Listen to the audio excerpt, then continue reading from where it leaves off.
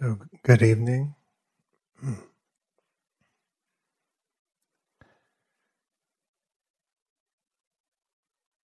Sometimes on the second night of retreat, we talk about the hindrances. The forces that kind of fragment the mind of ill will and aversion, sleepy, drowsy, sloth and torpor, restlessness, and doubt, those five. And normally that's the subject of the talk. I'm not going to give a talk about that, but I'm going to give you the cliff notes. So, ill will, aversion, we say hatred can never end well. Greed, we say you're chasing the shimmering mirage at the end of the highway. Sloth and torpor, we say sit up straight, open your eyes, be patient, notice the phenomena of sleepiness. Restlessness, we say, at least you're not tired.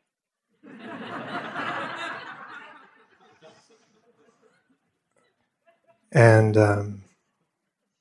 doubt, we basically say, trust us. Yeah. Look at them. Would they lie to you? Them. Trust them. So, is retreat real life? Is it real life? Or is it some kind of parallel universe that we go to and then depart from back to our real life? And sometimes people ask me when I sit retreat as a student, like they hear a little bit about it and what I do, and they're kind of like, why would you ever go on retreat? It's a fair question. And I don't say this, but the thought I have is kind of like, what do you think you're get to avoid in not going on retreat? Yeah. Like if I thought that I could avoid all spirit rock-ish experiences by not going to Spirit Rock, I would never go to Spirit Rock. Yeah. If it were that simple, if it were just about actually containing the flows of pleasure and pain in this basic way, we could just choose, right? But something very important shifts when there's a real sense of like, there's nowhere to go except into the heart. There really isn't any way I would have spent these years and time practicing if I thought there was like a truly viable alternative. If I thought I could somehow navigate through the labyrinth and like find my way to the other side without moving right into the center of my heart. And so the Dhammapada, recorded sayings of the Buddha, begins with All experience is preceded by mind, led by mind, made by mind. All experience is preceded, led, made by mind. Everything, all of our experience is mediated by our mind, right? We don't have contact with the world as it is. It's mediated by our mind. And that doesn't mean that the world doesn't matter. But what it does mean is that we're always doing something to the world. We're always doing something to it. And that is actually good news, because that means there is the possibility of a lot more space than we might guess. When we don't understand that, what happens is we sort of keep trying to rearrange the conditions of our life to solve existential questions. And it doesn't work. We can't resolve certain questions by rearranging conditions. And so it is possible for us to kind of always be fiddling with samsara, with this samsara, this realm of existence. And it is possible to fidget our way from cradle to grave. Yeah.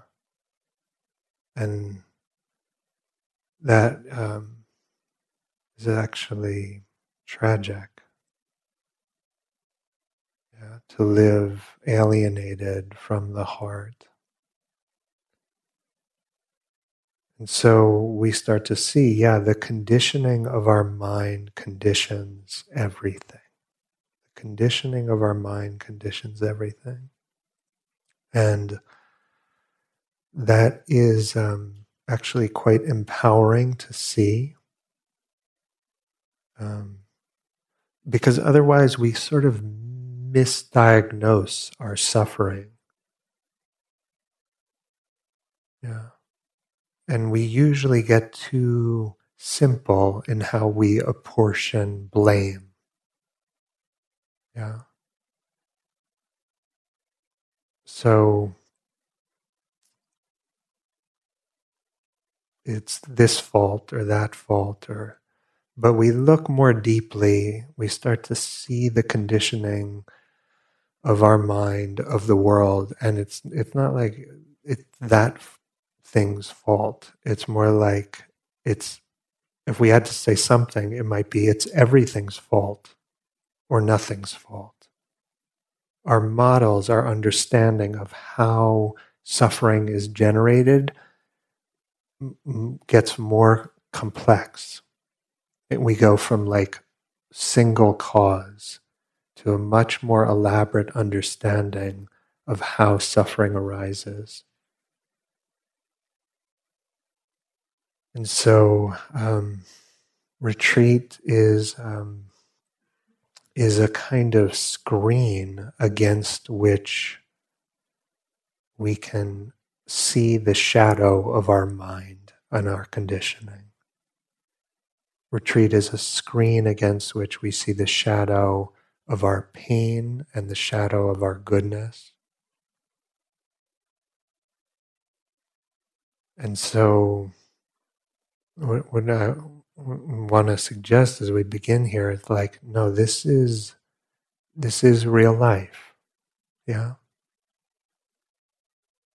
This is an opportunity actually to perceive real life, to perceive the human condition with a lot of care. And what arises in the context of retreat is it is not an accident, nor is it your fault. Yeah. It's not an accident, nor is it your fault, what arises. It's not an accident insofar as my conditioning as an animal, as a person with history, with ancestors, with in this culture, on this day, in this year, all of that leaves a kind of um, trace, effects, yeah? And our conditioning kind of ripens in the silence and simplicity of retreat. And maybe aversion comes up for one person and clinging for another, and that is not an accident. That is really the logic of the Dharma, the logic of retreat. The pain that arises is not an accident. Before I was teaching, I was doing research, and one of my mentors in the lab was doing pharmacogenetic research. So the idea being that genetics, a genetic profile can impact how a medicine affects me. It might impact which medicine to give me based on my genes, or the dosage, or side effects, or something. And the idea is really like in that realm of pharmacogenetics, the idea is to move towards something like personalized medicine. In the long vision, it's like personalized medicine. I might get a medicine that actually is tailored to me. Retreat is your personalized medicine. Yeah. It's your personalized medicine. It is the logic of the Dharma unfolding. I read a story about a mathematician who I don't know, and I don't know that whole realm, but had a major impact and then kind of disappeared. And they found some writings, journals, and this was in one of those journals. This is after a long time period of estrangement and gone sort of off the radar. Wrote, I know that there is a nourishing substance in everything that happens to me, whether the seeds are by my own hand or by others. It is up to me to eat it and watch it transform into knowledge. I've learned that in the harvest, however bitter, there is substantial flesh which it is up to us to nourish ourselves with. When this substance is eaten and has become part of our flesh, the bitterness, which was only the sign of our resistance to the food intended for us, has disappeared.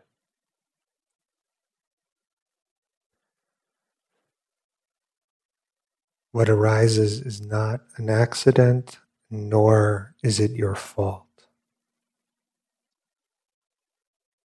There is this deep conditioning in us that pain gets personalized. Pain, our suffering, becomes a kind of commentary on who we are. And it's somehow like to suffer, that suffering testifies to our defectiveness. And so the pain gets woven together with a kind of shame. And sometimes we blame, we just look for things to blame. Sometimes the best thing we can find is ourselves. We blame ourselves. But self-blame is often just a way of trying to erase the uncontrollability of experience. It's preferable to blame myself than to actually open to anicca, uncertainty, to all that Kara was talking about. And so in this way, the pain gets personalized and it can kind of harden into some shame. And shame is really the underbelly of self. So wherever there's self, there can be shame. Wherever we're identified with notions of I, me, mine, we can experience shame. And so you're encouraged as you hear the instructions, as you hear talks, reflections, as you practice on your own, just to be sensitive that the arising of shame is a signal that some view of self has congealed. And really, in that shame, it is just our own contorted plea. Please accept me. This is how I am. Yeah. You can actually sense the plea in that underbelly of shame. And so, yeah, that pain, it's and the way it gets entangled with the shame, it is begging for your tender gaze. Now, the First Noble Truth, like that there is suffering, that is like the most normalizing thing that's ever been said, maybe. There is suffering. It is woven into the fabric of existence, to the fabric of our biology. And to really take that in, like there is dukkha, the Pali word, usually rendered as suffering. There is dukkha.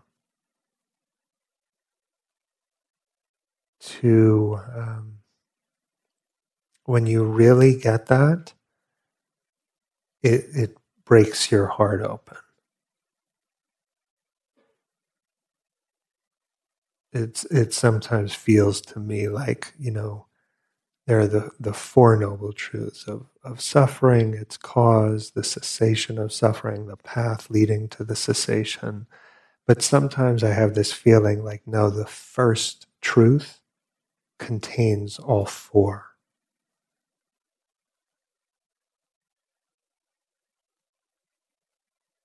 Ajahn Sucitto said,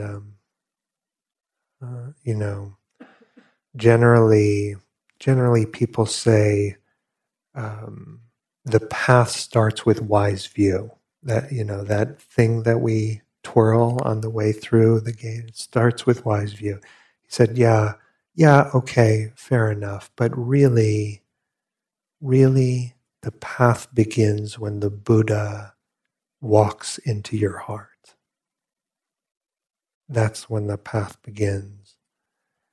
And for many people, like actually beginning to open to dukkha is when the Buddha walks into their heart.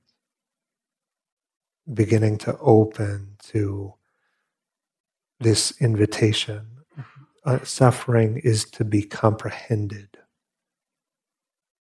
And by that suffering, I'm talking about everything from just this subtle urge for the next moment, all the way to the most intense, heartache.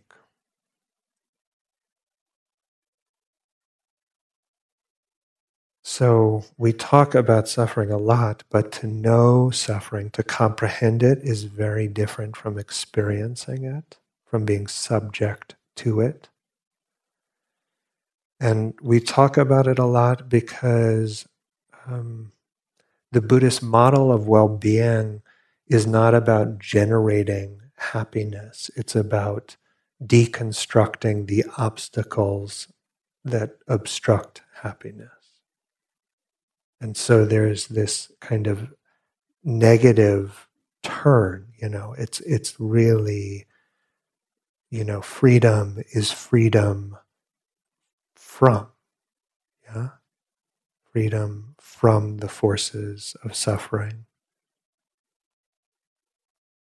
And then maybe we're freed to love more deeply, care more fully, as Brian was pointing to.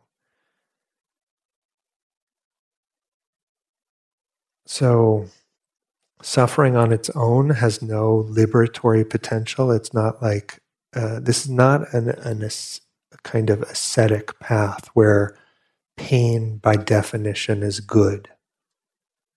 I think there's a story of the Buddha who met some renunciate practitioner along the way, and the practitioner was standing on one leg, and the Buddha asked, like, what are you doing?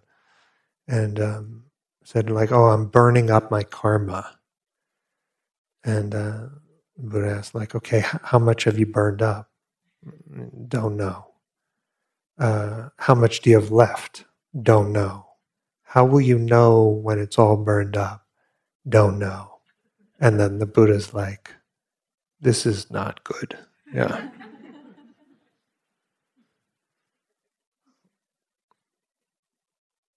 Pain on its own is not a blessing, but the catch is that pain, small or dramatic, met with awareness and love, has incredible liberatory potential. It's the often likened to the kind of the compost of our path, where Thich Nhat Hanh says, no mud, no lotus. No mud, no lotus. Lotus flowers, they do not grow out of marble, he says. No mud, no lotus. And so, in a profound way, the Buddhist path is about not squandering dukkha, not squandering it. Suffering is usually squandered. It does not become wisdom, and it does not become love. It becomes armor or hardens us in one way or another. And we, on this path, on the Buddhist path, practice transmuting suffering into wisdom, love, and a longing for freedom. Wisdom, love, and a longing for freedom. So normally we try to kind of like hate away our suffering. And the invitation, the language from one of my own teachers, Shinzen Young, is no, don't try to hate it away. Love it to death. Yeah? Love it to death. You use that language, um, this is close to 20 years ago. I was on a retreat. I was a yogi. I think it was a 2-week retreat, and really kind of intense, and everyone practicing hard. And there was a time for question and answers. And one of my, Sangha members, a friend of mine, raised her hand and kind of like gave this report of her meditative experience. And it was a very good experience. And I did not feel any sympathetic joy whatsoever. It was just this like heart piercing envy, and me and my pathetic practice, and just like, when I want what she has, and I was just like, it was acute enough that I raised my hand and just confessed to the depravity of my own mind state in the moment. And Shinzen's response was not to teach me, how to engineer her experience, but just said that that envy, love it to death. Yeah, and he writes, to have a complete experience is to love something to death and to know it to death. Whether it's yourself or any sensory event, big or small, when you love it to death and know it to death, you're too busy experiencing it to make an object out of it. So in a sense, it's not there. But it's not there because you're so busy knowing it, so it's more there. It's both more there and less there than normal human experience, a kind of completeness and a kind of nothingness at exactly the same time.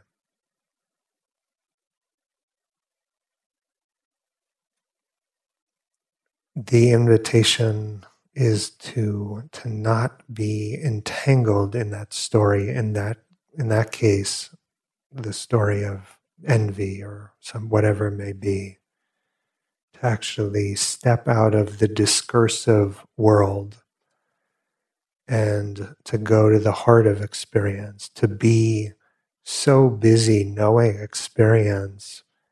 That means we have to put down all kinds of agendas. Yeah?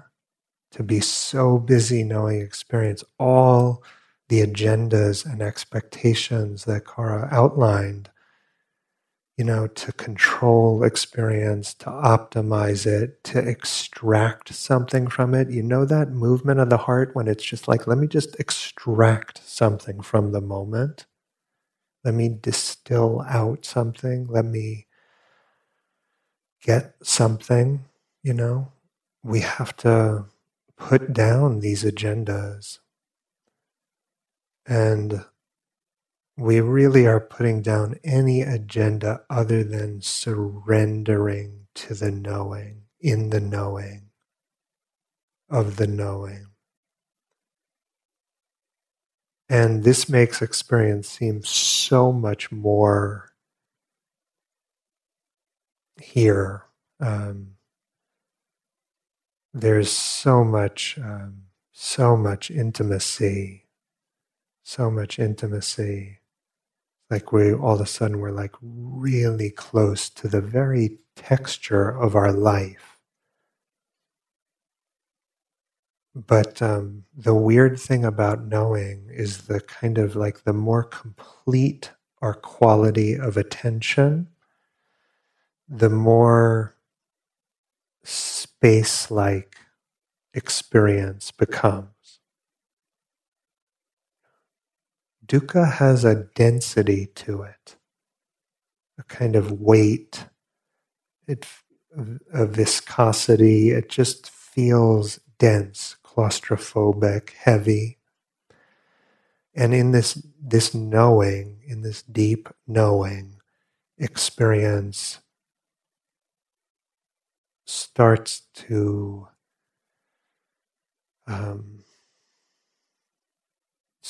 feel more and more like different gusts of wind. Starts to be less and less there. And body and mind and sight and sound feel like space. And to say it's empty of substantiality. It's like a felt experience of the thinning out of self and world. We both know it, it's more there and it's less there. There's nothing else there, but there's almost nothing there at all, including our so-called life. We love it to death.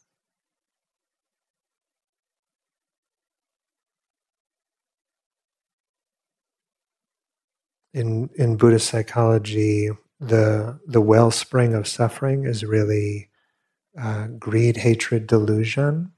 Those are the kind of clusters. And we have to get to know them. We have to get to know these forces. That is part of our path, part of the path of happiness, is we get to know greed, hatred, delusion, greed, aversion, delusion. And it feels like my problems find me. But from this view, it's more like my defilements find their object. Yeah. Feels like besieged by this or that, problem. But it's more like, oh yeah, my defilement finds an object. And this too, all of this has its own kind of innocence, Kara kind of snuck this in, but she said like, Dhammachanda, this wholesome desire, becomes craving when it is cross-pollinated by fear. Yeah. And she's pointing to the kind of innocence of longing. And all of this, our greed, hate, and delusion, we want to appreciate a certain quality of innocence while having a kind of respect that if we don't wake up to it, it will run our lives as it runs the world.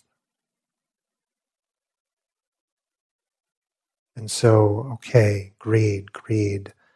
Greed is the kind of like cookie-shaped hole in the center of our being, right? But the cookie, when we do succeed in acquiring said cookie, does not fill the cookie hole. Just like it always overpromises. The objects of craving always overpromise. That's their hallmark. They overpromise, and we get seduced again. And but have I tried Oreos? It's like. Right. So we start to appreciate, the objects of craving never end craving. They don't end craving. We're sort of subtly hoping for the object of craving to be the end of seeking. But that is not what happens. So we develop equanimity with longing. That's tender. And hatred, aversion, there's always something wrong. Yeah. There's always something that could get better. There's always something to object to, and sometimes it's important, obviously, to object. But we want to see the gestalt of our mind, like there's that urge to fix is said to be the defining characteristic of samsara, the urge to fix. Earlier today, just to give you some insight, do you know what I had aversion to? Birds. That's embarrassing. Bird song.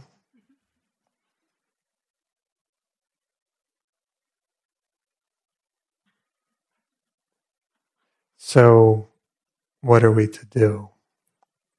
Okay. Equanimity with imperfection. Equanimity with making a truce with the imperfection of the human condition. And then what about delusion, right? So greed is the kind of very obvious hole in the center of one's being, and hatred is this like fire in the heart. And what is delusion? Well, really, delusion seems exactly like the truth until it doesn't. But it's indistinguishable from truth until we learn more, we wake up more. It feels exactly like the truth. And so the question, like, how do we detect delusion when we can't distinguish it from wisdom? And sometimes say that delusion launders our greed and our aversion. In the sense that delusion serves to justify and rationalize our greed and our aversion. And so when you, to use the example, when you launder money, you take dirty money and you make it clean, yeah? When delusion launders greed, it makes it look like excitement. When delusion launders aversion or hatred, it makes it look like discernment or righteousness. And we get swept up in our rationalizations. And so actually, if we can have equanimity with greed and aversion, we don't need to build and fabricate the stories, the deluded stories that justify and rationalize our clinging, our aversion. Now, a lot of this has to do with our body, transforming dukkha, transmuting dukkha into wisdom, love, longing for freedom. This involves the body. And so before we stop in a few minutes, I'll say some words.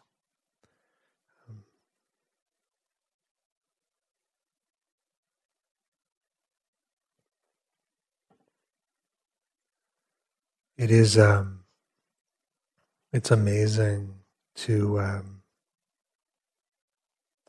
see how much we build our world of experience on the basis of a kind of unconscious relationship with our body. and especially with affect and emotion, with affect and emotion.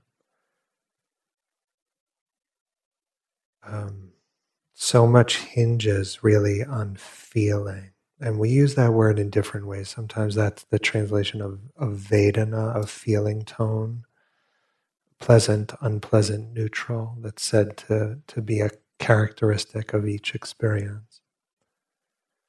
But I'm really talking about the somatic aliveness, the emotional circuits of our body, often kind of face, throat, chest, belly. And there's so much feeling in our body, and we kind of use that data to understand everything. Like how I'm emotionally impacted by this or that or the other. In one sutta, the Mula Sutta, it's like all phenomena or all dhammas, all phenomena converge on feeling. Yeah. Like it's so central. And experience largely becomes meaningful because of feeling. And our motivation depends on feeling, and the sense of urgency of scratching this itch or moving or doing whatever arises out of feeling. And feeling is a kind of alarm bell that signals threat or opportunity. And we're like trying to decode the alarm all the time. So yesterday in the pain discussion, pain and posture discussion, I said something like, from the clinical world, like pain is the prediction of bodily harm, right? Pain is the prediction of bodily harm. And dukkha, suffering, is the kind of a prediction of, I don't know what we say, maybe like existential threat. Every moment of dukkha feels like some kind of existential threat. That's what the alarm bell means. But it's not.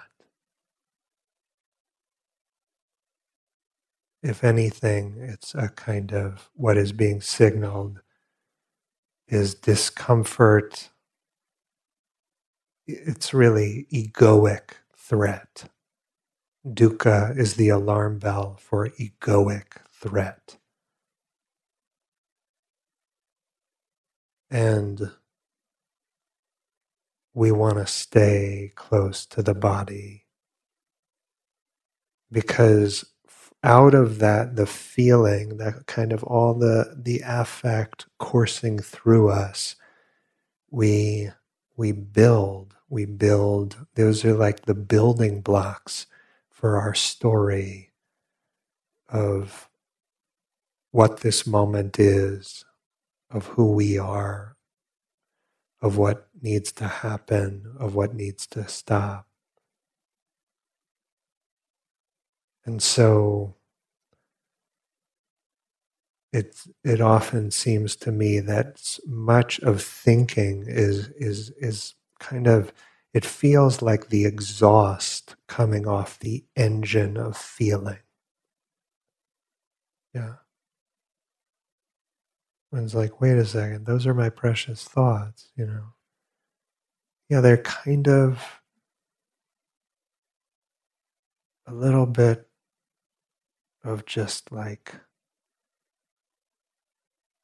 the way we try to like understand the feeling in our body, and a way we try to use that data to control samsara. And so we just stay close to the body. Yeah. So a tattoo of on the knuckles, like hold fast. Yeah. And apparently sailors would get that. Yeah. But there's something about that just the image and those words like hold fast. That's not usual Buddhist language or something, but there's something about that, like, yeah, to weather the body blows of affect, of feeling. Hold fast. Yeah. Let your heart be impacted by the feeling world. Let the forces of attraction and aversion just unfold within the container of that awareness. Give your body permission to be exactly as it is. Love the feeling to death.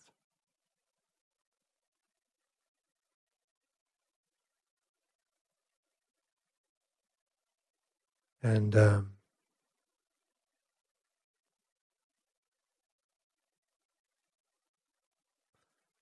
we start to transform dukkha into goodness. And you actually can feel it. You can feel it, a kind of wholesomeness in it.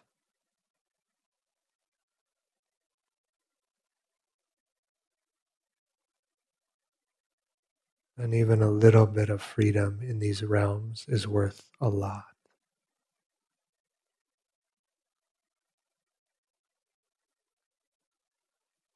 Just sit for a moment.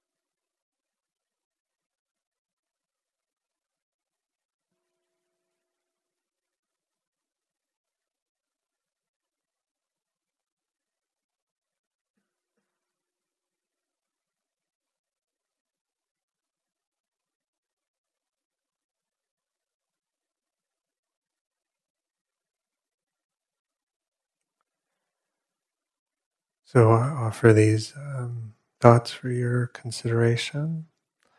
And the invitation, as always, is to pick up whatever belongs in your heart and leave all the rest behind. So have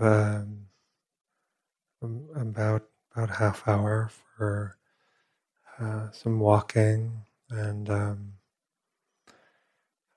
if you have energy, please come on back. We'll be back at 9 and do a little bit of sitting and also chanting. There are chant sheets out on the table outside the hall. You can grab one as you come in. And yeah, please enjoy your evening.